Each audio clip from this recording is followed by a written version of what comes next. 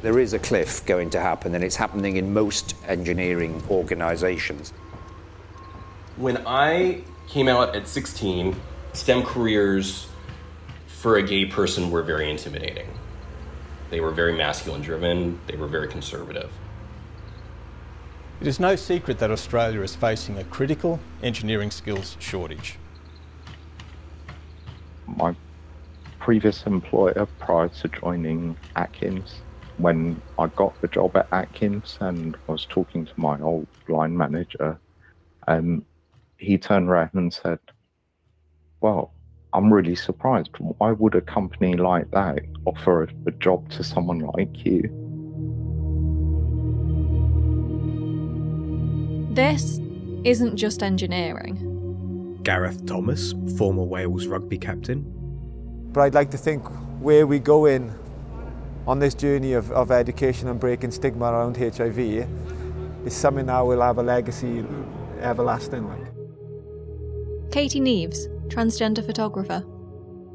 The biggest fears of it was just not being accepted. Losing friends, losing family, losing my business, losing my whole reputation, losing my income.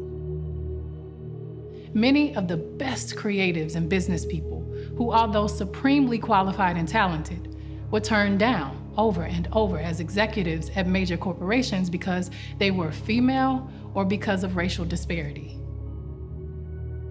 The question is, how do we reach and inspire the next generation of engineers? The industry undertakes STEM outreach in schools, it runs career fairs at universities, and it furnishes graduate programmes and apprenticeships, all to attract and retain the best people. But companies still can't get enough staff. The Institution of Engineering and Technology reports that half of all engineering companies experience difficulties with the skills available in the labour market.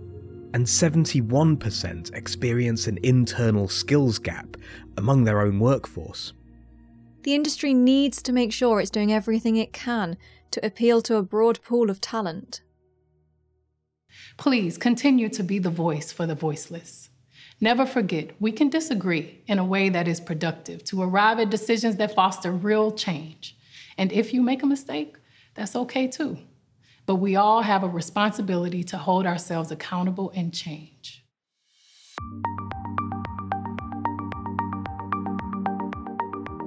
Hello and welcome to Engineering Matters.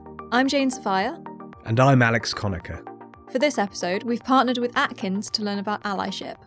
You heard a range of voices in the introduction: CEOs, athletes, musicians. And that's because this is everyone's challenge. Allyship can have a positive impact on the lives of employees and company morale. Allyship is any effort by an organisation or group to advance the interests of marginalised groups. This could be within the organisation itself or more broadly. In this episode, we will see how the impact that positive forms of allyship can have on employees and morale within a company is incredible. We will learn about some of the learned experience of a company that's already made strides down this path, and some useful tips it's picked up on the way.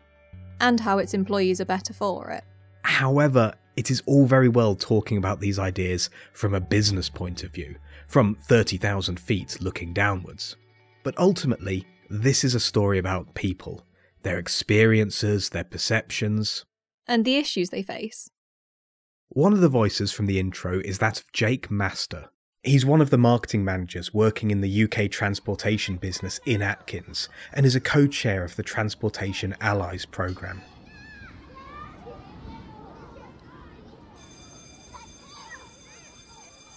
One of my first experiences of racism was in the 70s when I was growing up and I was at school.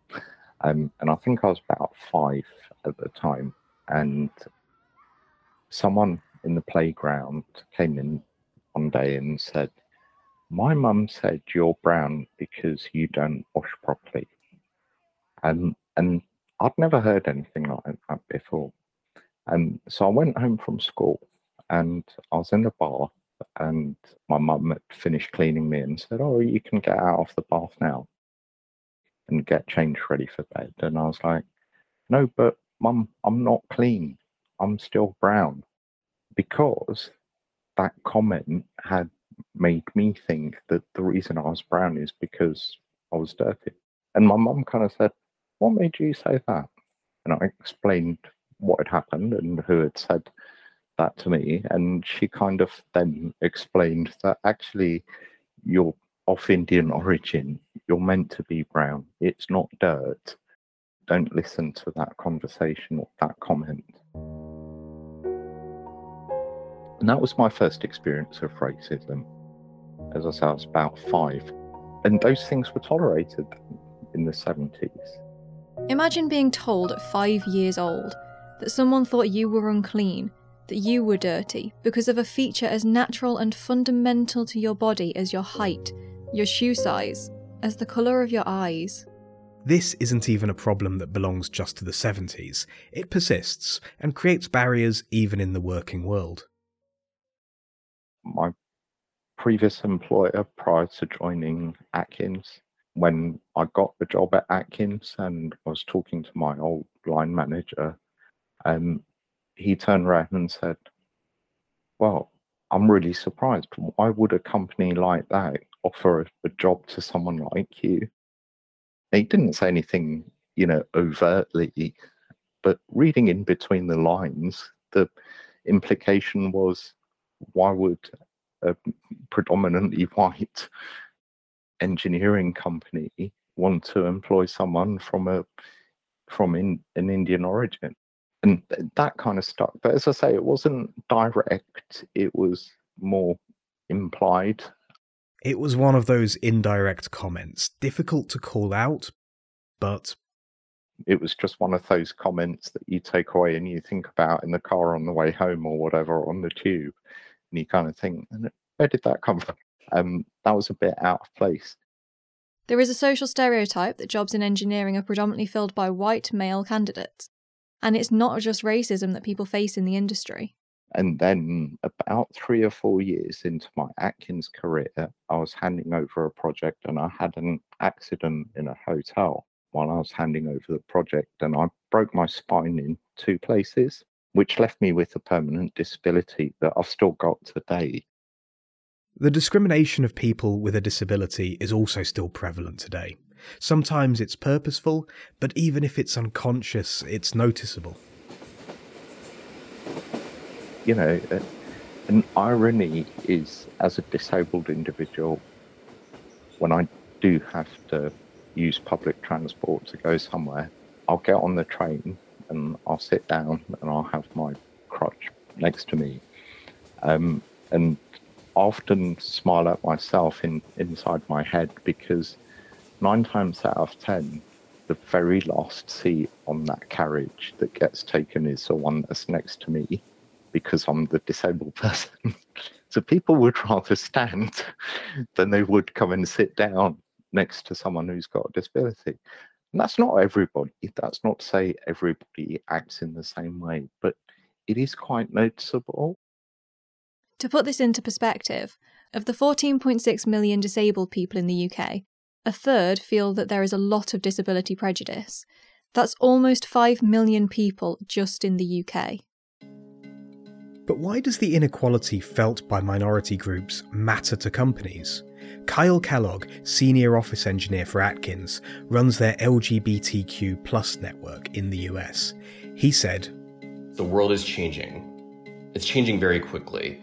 And we, as a company, you don't want to be a dinosaur. You don't want to be 20, 30 years behind. You don't want to have a culture of people that feel put down, bullied, unworthy, insecure. You want a culture of people that feel empowered, positive, grateful, happy, encouraged, supported." At its core, being an ally is about support, a willingness to learn about the struggles of people different to yourself, take them on board, and be an advocate for those people's rights. This idea of allyship is an important part of a healthy business culture. Atkins set up programs and staff networks to support colleagues and provide a safe place for conversation and questions.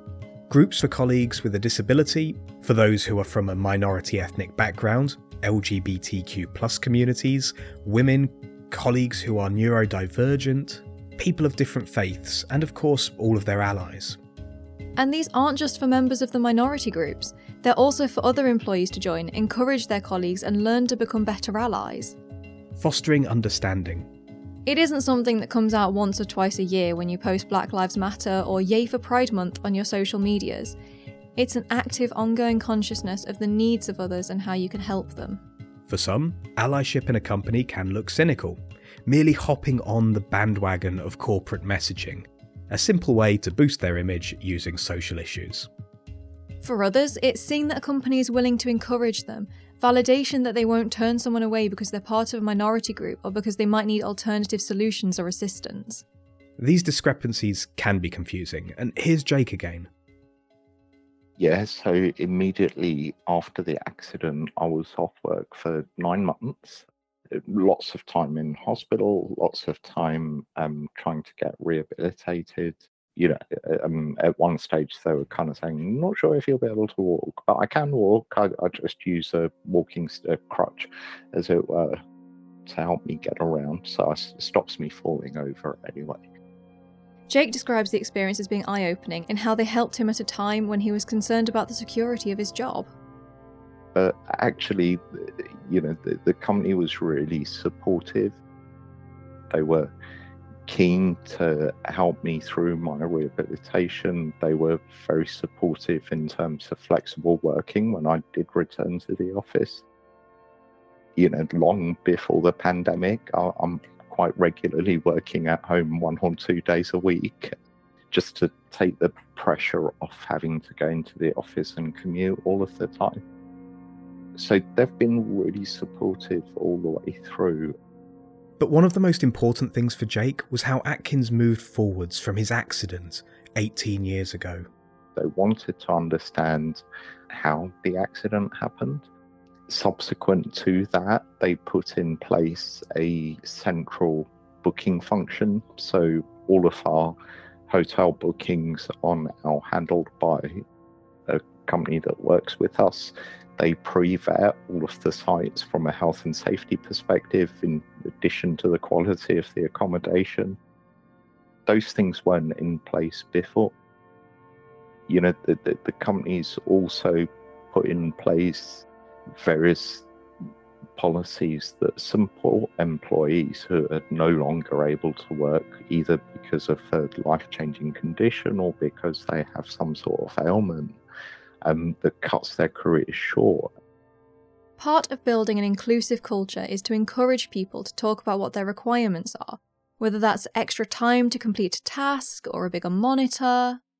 We encourage that. We encourage people who have any sort of special requirement to be honest and open about it. And the company will pay for those additional bits of support that that individual needs. I need a special chair because of my disability. The company invested a lot of money in a chair that supports my back properly. When we all started working from home, the first question that was asked was, do you want us to send that chair to your house because you're working at home? It's all about recognizing the strengths that individuals of different backgrounds, affiliated to different groups with different conditions, how the diversity of our employee base really can come together to help develop our thinking, create more innovative solutions for our clients that are more inclusive and accessible as a result of that. And Jake says that they create more innovative solutions as a result of this kind of flexible thinking. The company is also taking steps to help other organisations improve their own allyship efforts. One of the contracts they're currently working on supports the Department of Transport's Station Accessibility Programme. Their audit examines the accessibility features of all 2,600 railway stations across the UK. They're considering the ease of use for wheelchair users, people with visual impairments, and people who are neurodivergent. They're questioning how people navigate through a station, whether there are facilities to meet their needs. This audit will help determine what investments are needed with future funding. So those kinds of things are really, great to be involved with. showing that we can help shape the future of transport, make it more accessible, open it up for individuals. And the thing we all share is a passion for wanting to make a difference. You know, wanting to change things, but wanting to deliver the best in terms of what we can in the built environment for our clients and customers, but also to help that pride that you get from seeing a project through to completion, from knowing that you've helped make a difference to the external world. And on that train of thought, what about outside the UK? Jake recently gave a presentation about allyship to the Indian and global senior leadership teams. Having that conversation with my colleagues in India, they have a slightly different origin in terms of their starting place. The approach in India to LGBTQ plus issues is very different to how it is in the West, and they still have a bit further to come along the journey in terms of reaching the same level of acceptance that we have in more westernized countries. But their acknowledgement in terms of the fact that they do have somewhere to go, their conversation in terms of sharing experiences, you know, colleagues who are homosexual, colleagues who are lesbian, were quite willing to have that conversation in the dialogue I was having with them. But they were also quite willing to share what it's like to be a part of that community in a society where generally those things are not accepted. Similar to this, at the Global Leadership presentation, the differences in progress were really highlighted to Jake. We're all at different stages on the journey, but the overriding message I had from all of those senior leaders is they want to promote benefits of diversity from whichever part of the world they're from, recognizing the strengths of others and the importance of having a diverse and inclusive workplace culture. So all good stuff, really good things. Kyle, who leads the Atkins LGBTQ+ network in the US, came out in a very different environment to today. When I came out at 16, STEM careers for a gay person were very intimidating. They were very masculine driven, they were very conservative. And I didn't let that bother me because I knew that that's what I wanted to be. And I was very lucky to go to a very embracing and very artistic high school that I felt very empowered and supported by my peers while I went there. And I feel that I was able to carry that on throughout my life. And I've always had those experiences to lean on when things have gotten tough, but other people did not. And so it was very important, not just to me, but to several others that were out and loud and proud that we go ahead and start this group to support the people who do not feel comfortable. I think I've always got that voice in my head from when I was 16 years old and having teachers tell me that you may be different, but you are loved and you are absolutely part of this classroom. I think that was really important. And I think especially earlier generations didn't have that. I think earlier generations didn't even have the option to be out in high school. That's still, for even my generation, that was kind of rare. But to have that ingrained in me at such an early age, I think was very vital. Even with these positive experiences, Kyle has had some negative interactions working with companies external to Atkins. Them objectifying to who I am as a person. That has not occurred for me at Atkins, but it has occurred working with people from other companies. This issue is still rampant. And just because we're doing a great job at Atkins does not mean that other companies are. Kyle attributes this to having ingrained equality, diversity and inclusion efforts. With various emails and meetings, it ensures employees can feel open to discussion and holds them to higher standard. With this, Kyle says, I think it's very easy to have the support you need when you're a minority. But what do these groups do? How exactly do they help employees? So we get together about once a month. We have a meeting where we discuss different issues within the company. We plan for exciting events for Pride Month. And we also host different seminars, workshops that further discuss ED&I. These meetings occur about once a month, but we also have additional throughout the month. And we use Microsoft Teams, and we are constantly chatting amongst ourselves. This new group, who started last September, already have big plans in place for Pride Month this year. Oh, I am so excited for Pride Month. So as a company, we've been marching in Pride parades in the UK for a few years now. But as a company, this will be our first time marching in a Pride parade here in the United States. And we will be marching in the St. Pete Pride Parade. And I cannot begin to tell you how excited I am to be part of that.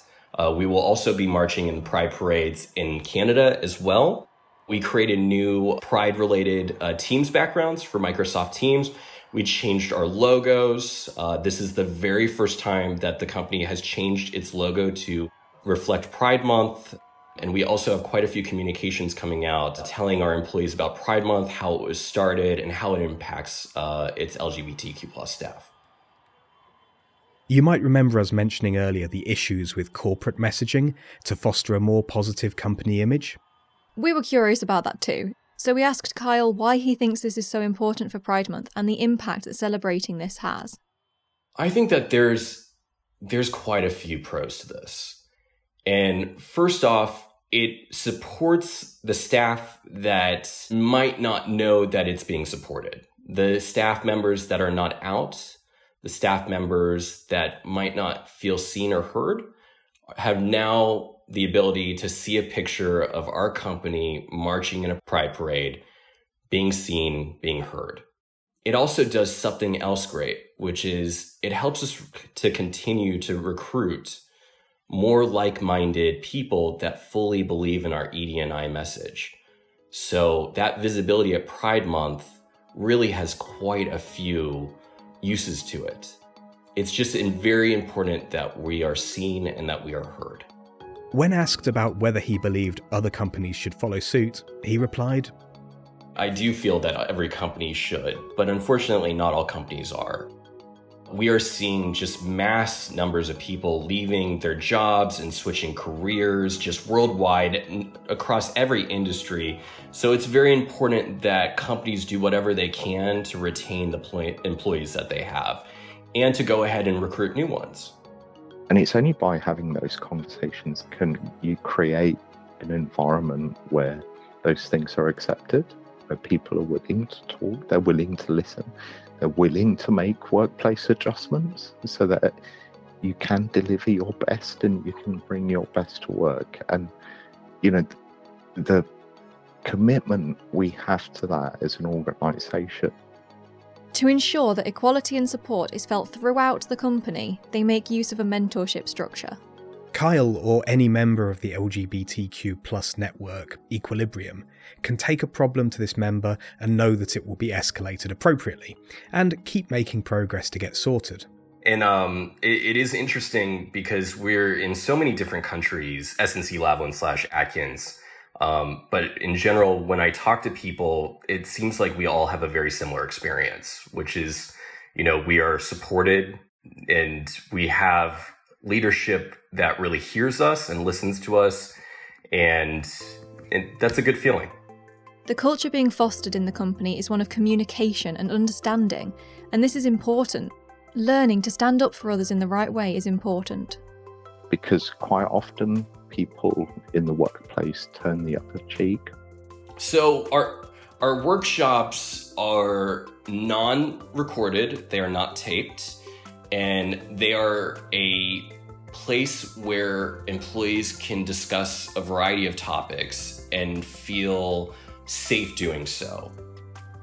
Our workshops in Equilibrium are a place where people from all backgrounds can come together and ask questions in a safe environment, regardless of whether they're LGBTQ+ staff, allies, or people who are just seeking additional education in the topic. This all got us wondering what success looks like in these conversations, what a positive step actually is. First, Kyle says to adopt the principle of charity. I think intent is always key, and I think as long as someone's not being blatantly homophobic, I think it's best to give them the benefit of the doubt when in a workshop and when in a safe space that is meant to be a place to ask difficult questions and to discuss difficult topics. Unless someone is being truly blatantly homophobic or offensive, I give them the benefit of the doubt. And I know just from experience that when I'm discussing a topic such as any sort of topic related to LGBTQ community, I may not be able to convince them 100% of my argument. But it's near impossible that I didn't influence them 1%. 1% add up over time. So I was a 1%, someone else is a 1%. All those 1% start adding up to 100%. Rome was not built in a day. I'm not going to change someone 100% in one conversation. But one conversation might get them to come to the table again and again, and they might be willing to hear me out continually. And maybe they might change my mind too, because I'm wrong all the time.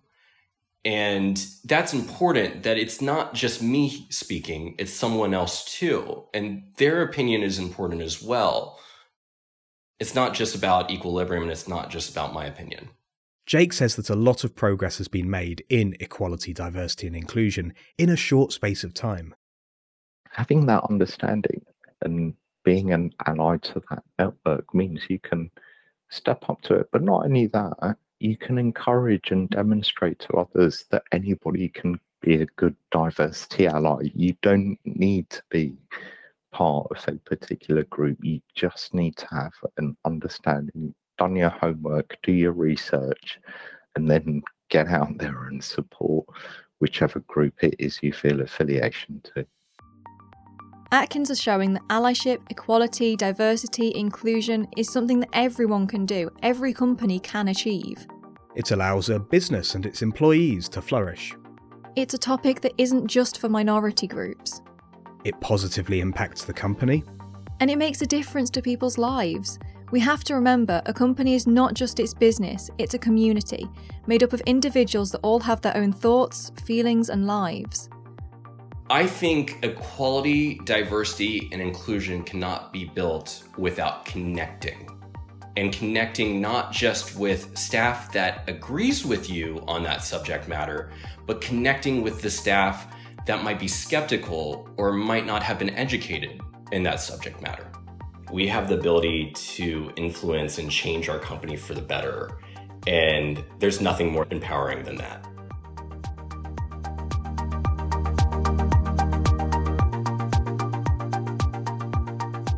Engineering Matters is a production of Reby Media. This episode was written and hosted by Jane Sophia. Co-hosted by me, Alex Conacher. Sound engineering by Ross McPherson. Series supervision by John Young. And our own proud ally is Rory Harris. Special thanks to our episode partner Atkins, part of the SNC Lavalin Group. And thank you for listening. You can find Engineering Matters on all podcast apps, on Facebook, on Twitter and on LinkedIn. And don't forget to check out our website and sign up to our newsletter for the latest engineering announcements and developments from around the world.